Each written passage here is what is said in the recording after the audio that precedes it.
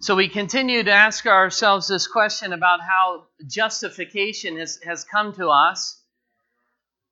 And we need to state, if we are asked what justification is, we need to know what it is. And this is not just a matter of academics.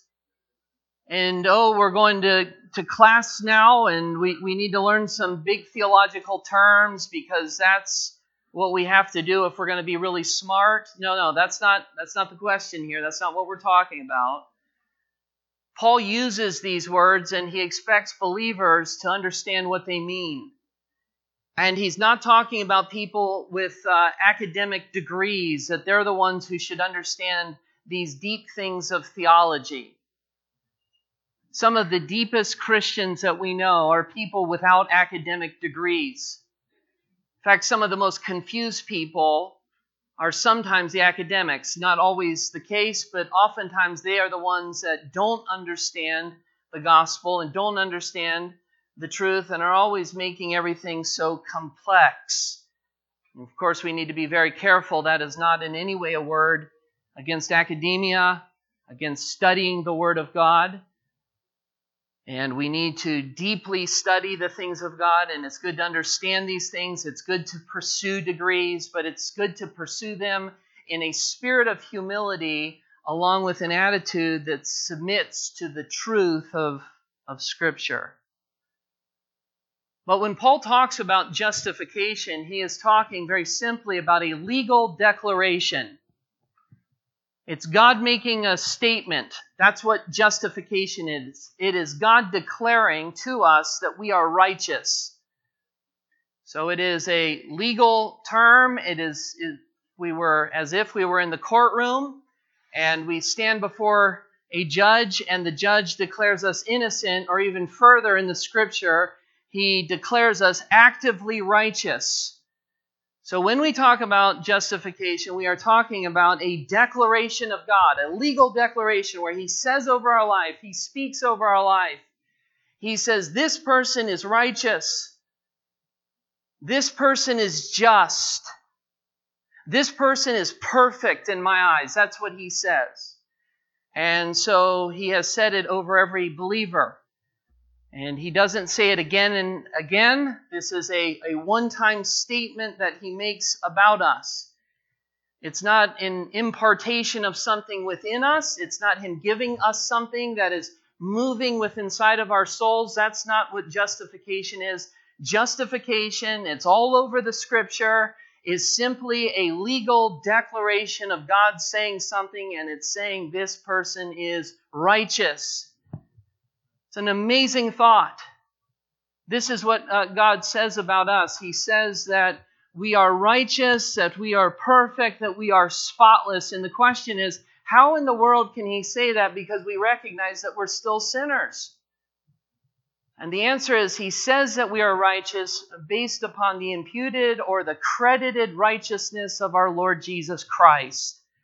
So He says, I see the righteousness of Christ. I see all of His perfections. I see His rightness. I see His goodness. And I'm going to credit that, or I'm going to give that to you. I'm going to declare that you have His righteousness. And so the question is, how do we get that? Because the only way to get into heaven is to be completely righteous, to be completely spotless.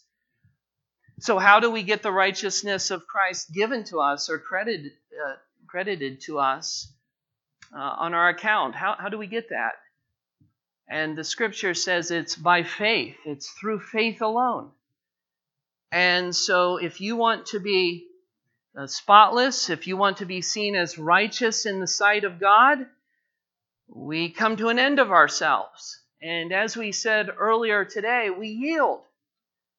We say, Lord, I recognize I'm filthy. Lord, I recognize I'm a sinner, that I'm stained before you, and that I'm never going to be righteous in my life. I could try every day, all day long, for the rest of my life, and I'm never going to be righteous before you. And yet that's exactly what you demand. You command of me righteousness, but I'm never going to be. And when we realize that,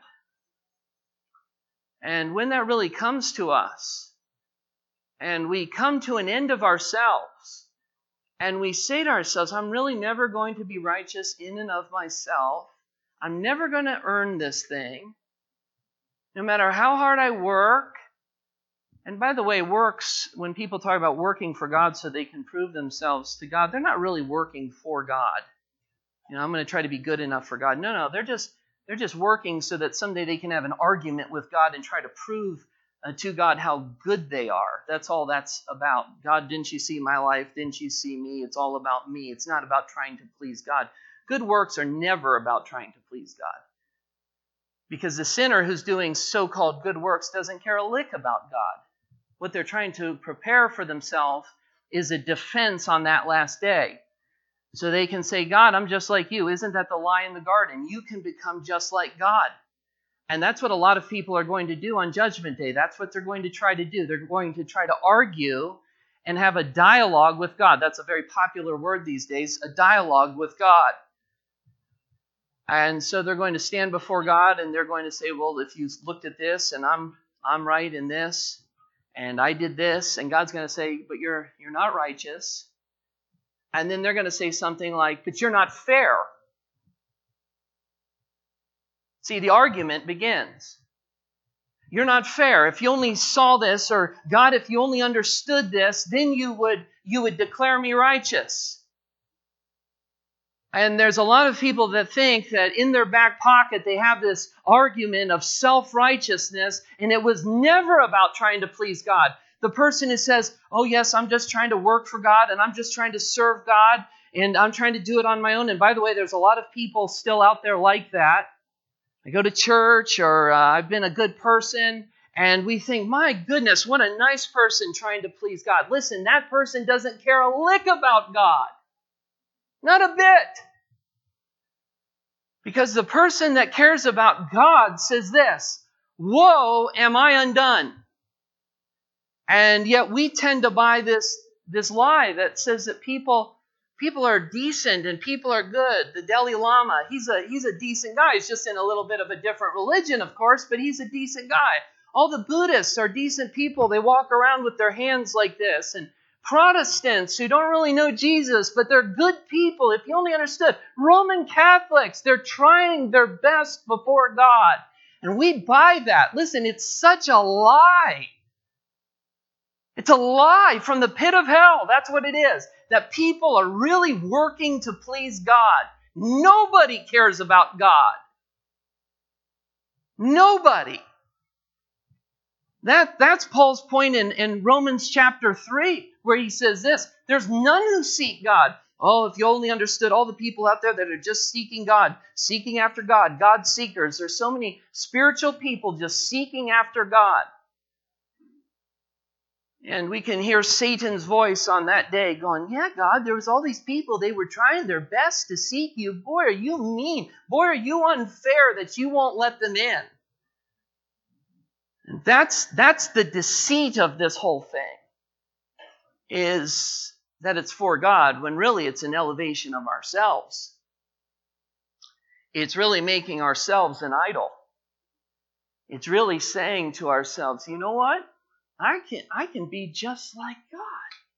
I can be just like Him, just as righteous as He is. And it was this lie that was starting to infiltrate the church, where people were going away from grace and saying, I am completely dependent upon the grace of God. Completely dependent on His grace. He's the one, listen, He's the one who chose me from the foundation of the earth. He's the one who in time came and convicted me of sin. It wasn't me seeking Him. This is awe-inspiring. This is breathtaking to think about the fact that you would have been plunged into hell based upon your own desires and your own will, if it were not for the sovereign grace of God that reached down into the darkness as all of us were falling with His great love and great compassion. It had literally zero to do, not even 1%, not 3%, not 5%. It had nothing to do with our seeking. It had nothing to do with our deeds. And this is what Paul is getting at, and this is the question that he was asking as we talked about it last week, is he's saying, what happened? How could you buy that all of salvation is all by the grace of God? It's a complete work of God. And all of a sudden, teachers infiltrate the church and they say, well, it's also you. It's this co-labor of you and God, that you have to do it and God has to do it. You both throw something into the pot and out comes salvation. And Paul is asking, what happened? How could you have fallen? How could you have fallen into this trap?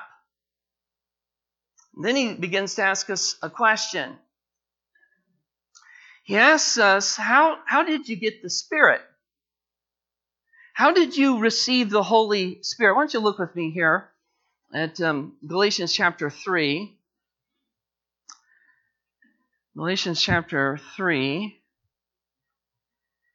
He says this in verse 2. He says, let me ask you only this.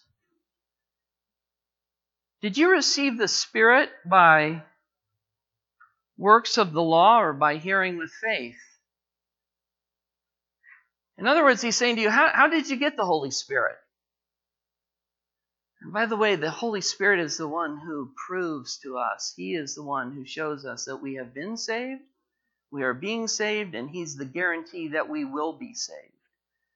We had nothing to the Spirit's work of salvation. And he's asking, did you do something? Did God say, look at that person's life down there. My goodness, they're relatively faithful. I think I should gift them with the gift of salvation. That's what he's asking.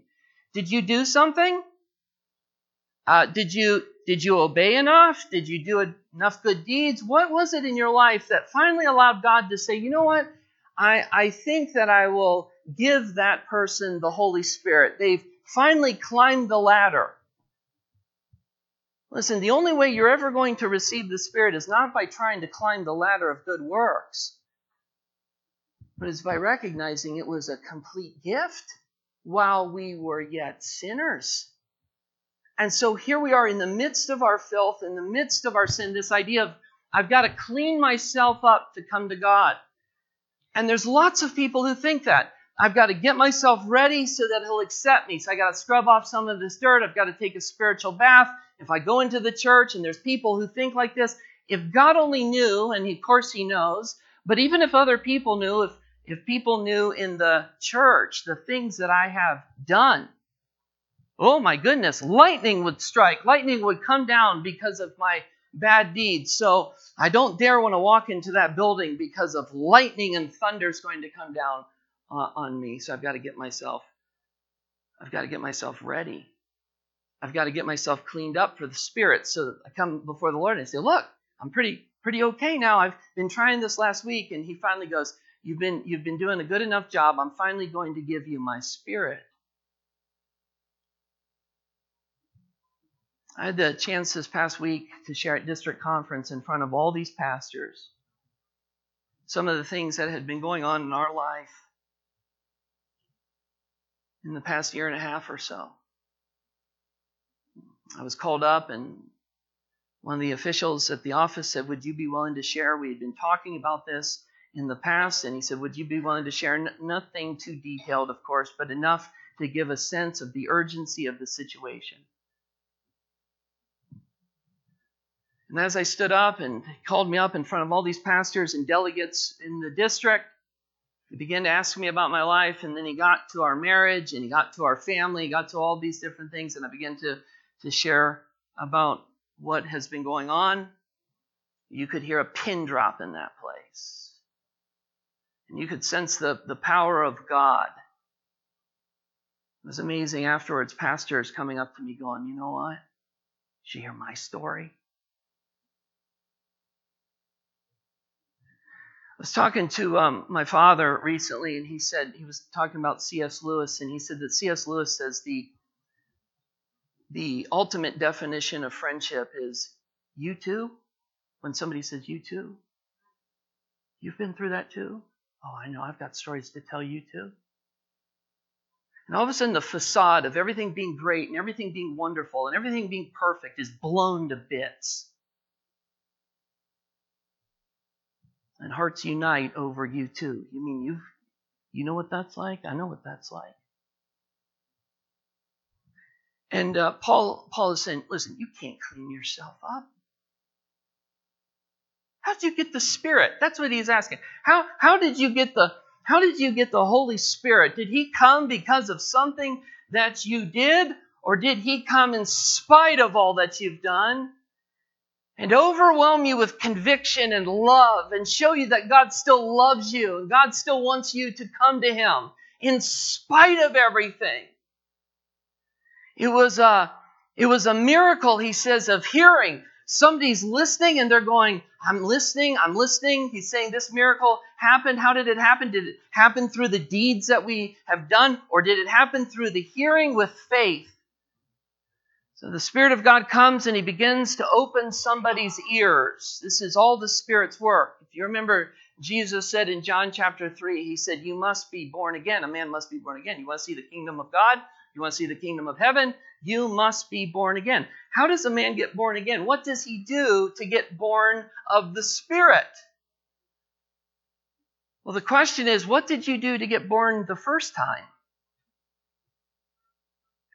Nothing.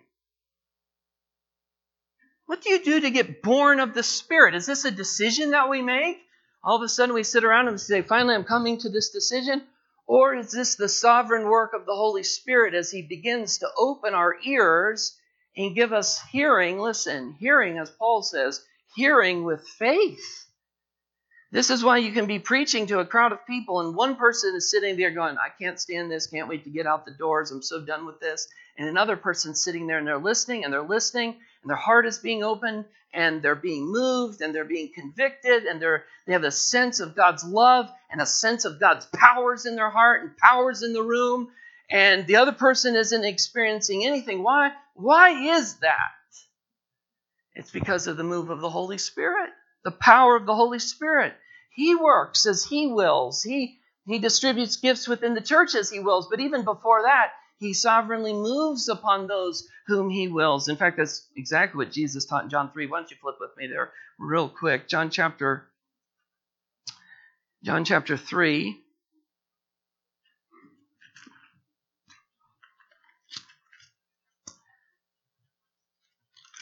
John chapter 3.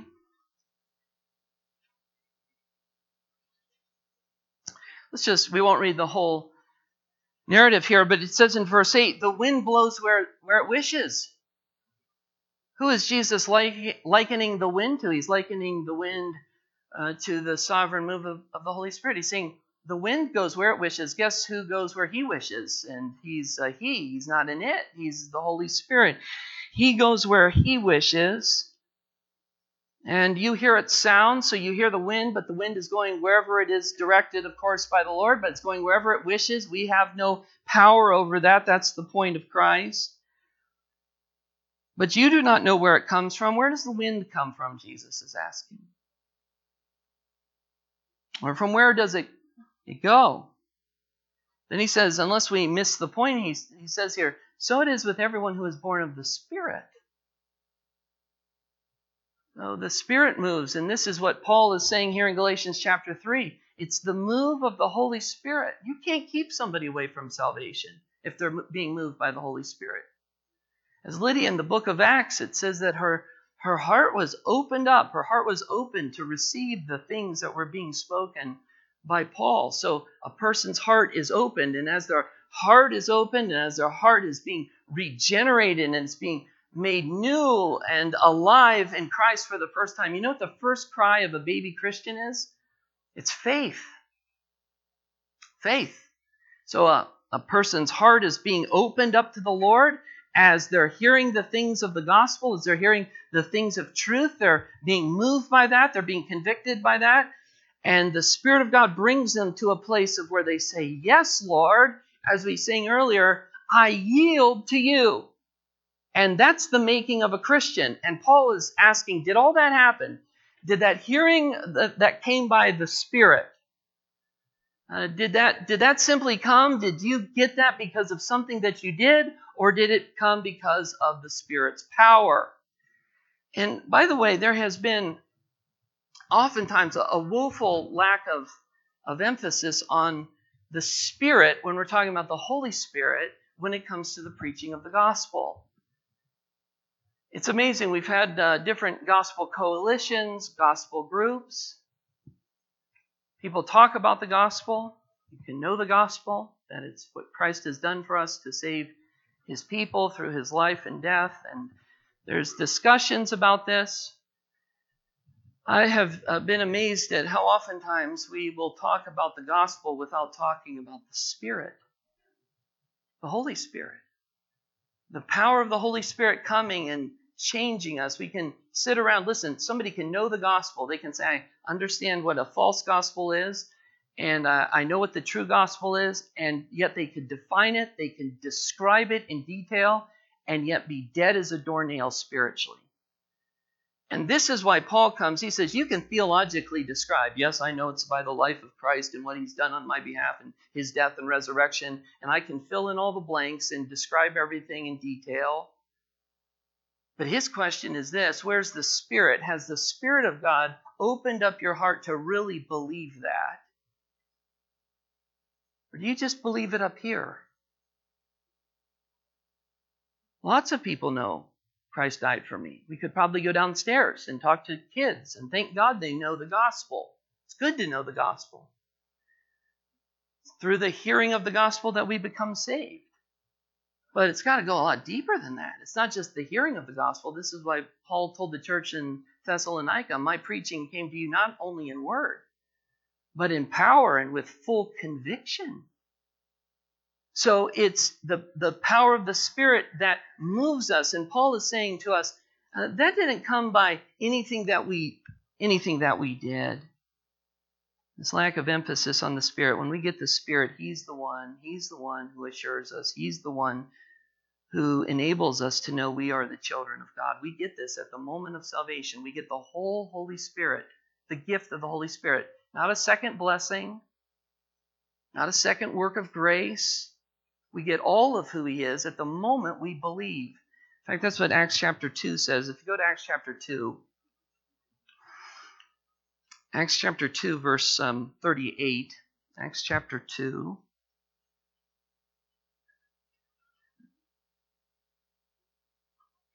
Acts chapter 2, verse 38 says this. And Peter said to them, repent and be baptized, every one of you, in the name of Jesus Christ for the forgiveness of your sins. He's talking here about salvation.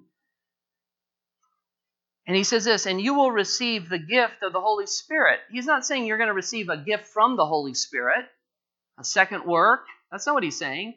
He's saying here you're going to actually receive Him. He is the gift. Guess who the gift is? The gift is the Holy Spirit. As you hear about this and as you repent and believe the Holy Spirit has come to you, you actually receive Him in all of who He is. You can't receive part of the Holy Spirit, get 10% here, 50% here, 20% later on, anything like that. No. He says you get Him. He is the gift. What is the gift here?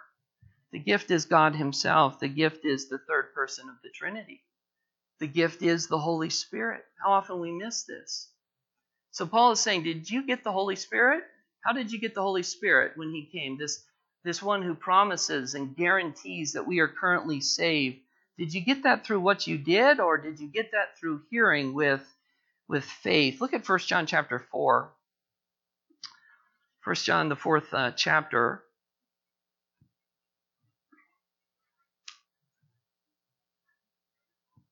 1 John chapter 4, verse 13 says this.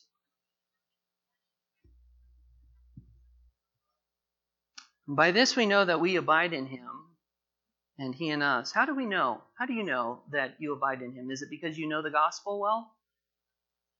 Is that the answer here? Is it because we are able to articulate the gospel? How do you know you abide in Him? Let me just stop here and ask you a question. Are you able to say that? Are you able to say, I know I abide in God, and I know God abides in me?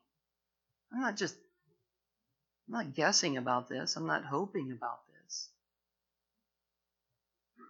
If I was to sit down and talk with you and say, do you know God? Do you have real fellowship with Him? Do you know that He is in you and you are in Him? That the Holy Spirit has really come to dwell within inside of you? And sometimes people will begin to kind of think to themselves and go, well, I hope I do. I think I might. And God is saying he wants to take us beyond that place to genuine salvation, where you say, oh yeah, I'm sure I've struggled with doubts in my life and failures and tests, but I know that I'm his. And I know that I'm his, and that he is mine, and that he has come to live within inside of me. How do you have that kind of knowledge? And here's the danger. The danger is saying, well, I know the gospel. Well, that's all great that you know the gospel, but how do you know that you are his? How do you know you're saved? And it's not by being able to fill out doctrinal documents. It's by the power of the Spirit, and that's what he says here. How do you know that you are his? He says this, because he has given us of his Spirit. And that's what Paul is referring to when he tells us that we have received the Spirit not by the things that we do, but by hearing with faith. The Holy Spirit is the proof of salvation. He's the proof. And he's the guarantee of all that is to come. He's the proof not only that you are saved now, but that you will be saved in the future. It's guaranteed. Listen, your eternal outcome, if you are genuinely saved, is guaranteed the moment you receive the Holy Spirit. It's guaranteed. You say, well, wait a second. What if things happen in my life? What if I sin real bad in my life? What if I do things as a believer that are not of the Lord? Maybe there's a possibility that he'll come and he'll take that away. No, not if you're genuinely saved. You say, well, what about all the people that seem to fall away? Well, a lot of them were never saved in the first place. Say, people that said a prayer and that lived a life that looked, at least from outward appearances, a person goes, I believe that person is a Christian. They would even talk like that. And then all of a sudden they fall away. Well, it could be they're going through a time of rebellion in their life. It could be that they never really understood the gospel in the first place. And this is why it's so key that we understand the spiritual person is not the person who can dance all around the sanctuary. We're all for dancing here. And it's not the person who can raise their hands the highest or talk in the most spiritual lingo. And sometimes you talk to Christians and you want to talk about the Lord. That should be the thing that we love talking about, is Jesus and the things of God. But sometimes you talk with Christians and it's all this pie in the sky, highfalutin spiritual jargon. And it's like, man, come on back down to reality. Praise God, bless God, brother, amen, hallelujah, brother. You know, it's like, whoa. How you doing? How's life? Take a breath. And so we often miss this. And I would just say another thing in passing. That the person who knows the Lord and who has the Holy Spirit obeys his commandments. That's what 1 John says. Now, Spurgeon said that the person who says, I love the Lord, I know the Lord, and is living in a lifestyle of blatant sin, and he says, and has no desire, no intention of repenting of that lifestyle, is just continuing on. Listen, that person is not saved. So it's not just a matter of going through this and being able to talk spiritual talk, and all these kind of things. And that's why it's not just a doctrinal test, but Paul continues to come back over and over again in his teaching and in his preaching to, do you have the Spirit? Do you have him? Have you been convicted? Can you tell me about your life with Jesus? Let me say it like this. Can you say, I really love him? I love him. And I love him so much that I'm endeavoring by his power to live a life that would please him. He's my all-consuming fire. That's the question. He's my one burning desire. It's Jesus. And if a person talks like that, though they may fail, and they will, There's a desire, there's a struggle, there's a holy struggle there to follow the Lord. But make no mistake, the Holy Spirit is the guarantee of a full salvation. Look at Ephesians chapter 1. Ephesians chapter 1. Ephesians chapter 1, verse 13.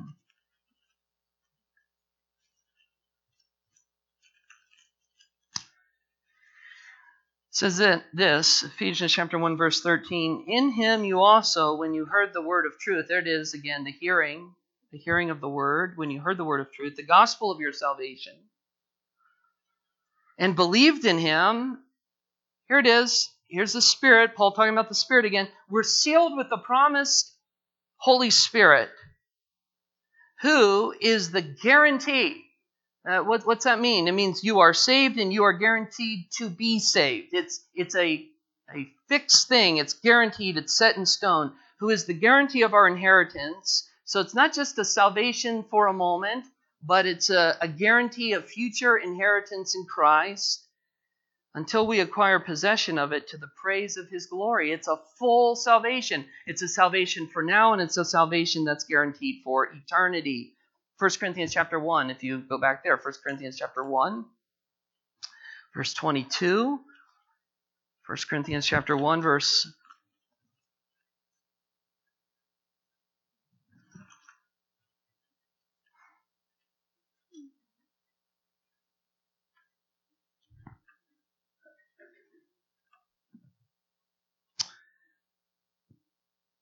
says this, I will destroy the wisdom of the wise and the discerning of heart. That's back in verse 19. Who is the wise? Where is the scribe? And then he goes up and he talks about Christ being preached. Then he goes into the calling in verse 26. And then in verse 29, so that no one may boast except boast in the Lord. This salvation is a full salvation. It is a salvation that is complete. Now, he asks this question here, so he tells us, how did you receive the Holy Spirit? Did you receive it by works, or did you receive it by faith? And then he goes back to this whole idea of foolishness. If you go back to Galatians chapter 3, he says, are you so foolish? Having begun by the Spirit, so you started with the Holy Spirit, are you now being perfected by the flesh? Now, some people would say here he's talking about sanctification, that they're saying, okay, we've been justified, but we're going to be sanctified somehow in our own strength and in our own power. I don't think that's what he's talking about here. I think he's actually talking still about justification. He's saying, were you justified initially? Were you saved initially? Did God declare that over you initially? And yet somehow you have to add your own effort and your own works in order to keep being justified, to be perfected. In fact, the word perfected here means to be completed or accomplished. So did God start it off for you? Did he declare that you're going to be justified, legally righteous in his sight, but somehow you've got to continue that on? And there are some people who think like this. Okay? God has justified me. He has declared me righteous in his sight. I am pure and holy because of him. But somehow I need to maintain that. So justification is a legal declaration. They would say that's true. But then they would say, but you got to struggle real hard after you are saved in order to keep on being saved, in order to finish your salvation. So you get started in salvation, and then you've got to kind of walk that thing out. And if you're not walking it out properly, God could come down with that lightning bolt and say, you know what? I'm going to remove my justification from you. And there's people who live in fear like that. They think, okay, God has justified me, but somehow I have to hang on to this. And they think, if I do this sin or if I've done that sin, then somehow he's going to take it away from me. People are afraid of that, coming to a point where they think that God is going to say, you know what? I declared you justified at one point, but you've got to carry this out yourself in works. So I'm going to take a test for you, but then you've got to complete the course yourself. Is that what salvation is? That's what Paul is asking. Let me just say it this way. Do we trust in Christ for taking the entrance exam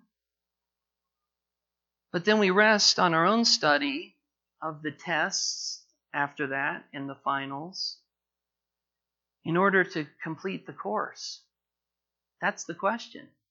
So God says we trust in Him, we trust in His test taking for us, but then after that, do we revert back to works? And that's what He's saying. Are you so foolish, having begun by the Spirit, are you now going to have your salvation completed by the flesh? And a brother who's studying right now for law, and he had to take this huge entrance exam, and he studied for it for a long time. And he did well, and it'd be like if we said, okay, we're going to use his entrance exam in order to get into law school. If that was the case, if we were able to use his scores and his test was credited to us, that'd be good news. We'd all get into law school. But then the question is, are we on our own after that? And that's what's the question is here about salvation. Does Christ take our entrance exam for us? But after that, we've got to study on our own. We've got to take the tests, and we've got to take the final. And as long as we add to it, then we're going to be okay. And Paul is saying, listen, you don't add a bit to your salvation. Christ didn't just take the entrance exam for you, but He gave you a salvation that is from beginning to end. That's why we talked about the Holy Spirit. Okay, let's keep going. Verse 4. He says this, did you suffer so many things in vain, if it indeed was in vain? Paul's saying all the things you've suffered as a Christian, are you willing to give up on that now? Think about that for a second. Think about all the things you've been through. All the sufferings through faith in Christ.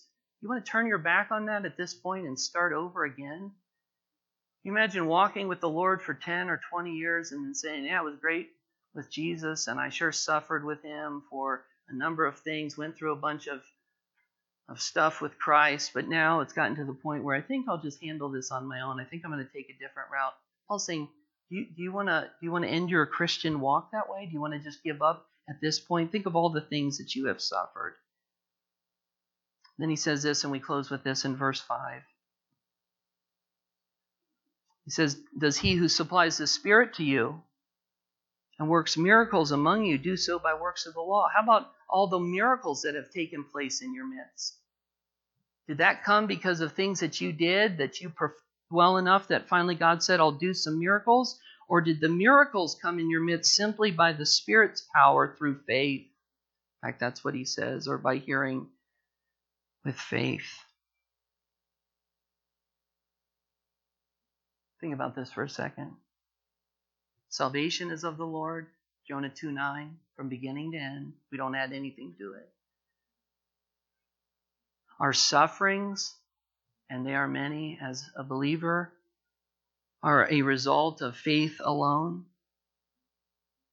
But did we suffer all those things in vain? Are we willing to just turn our back on them? Think about this. The salvation from the Lord, Philippians chapter 1, verse 29 says it was not only given to you to believe on Him, but also to suffer for Him. And then, of course, miracles. How many miracles has He done in our life? You say, well, I never saw a limb grow out. But what about other miracles? How about the miracle number 1 of your salvation? How about the miracle of the way that He puts food on the table every week? How about the miracle of Him protecting our relationship with Him so that it never fails? And this is why we don't add anything to it. Listen, you could sin all day tomorrow, and God forbid, but grace would still be intact. Think how many sins you're going to commit after today. You say, well, that's audacious. Are you saying we can just go out and sin and grace may abound all the more? May it never be. But the truth is we're going to, and we need a grace that is greater than all of our sin. Paul is saying this in conclusion. He's saying if all of this has happened by the Spirit through hearing with faith, why are you turning back to the law? If your salvation is complete, the Holy Spirit has been given to you simply by hearing with faith. If your sufferings have been given to you through the Spirit and in relationship with Christ, If all of these miracles that have happened to you and within the church have happened simply through faith by the Spirit's power, then why would we want to turn back to all that drudgery, all that working, all that trying to please God, which, as we said, is not really trying to please God when we're doing it in the flesh anyway? He's saying, continue on, press on in the gospel that you've been given, the free gospel of salvation, the complete gospel. You know who you know Christ, and you know him because of the Holy Spirit who has been given to you as a guarantee, not of just your salvation today and this week, but a guarantee of salvation forever. And that's a good promise, isn't it? Praise the Lord. Would you stand with me as we close?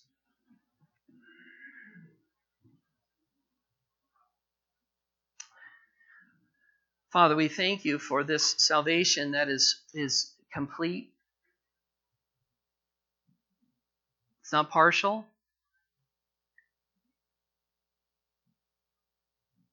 I pray that the Spirit of God would speak to our hearts and convince us through the text of Scripture what is true.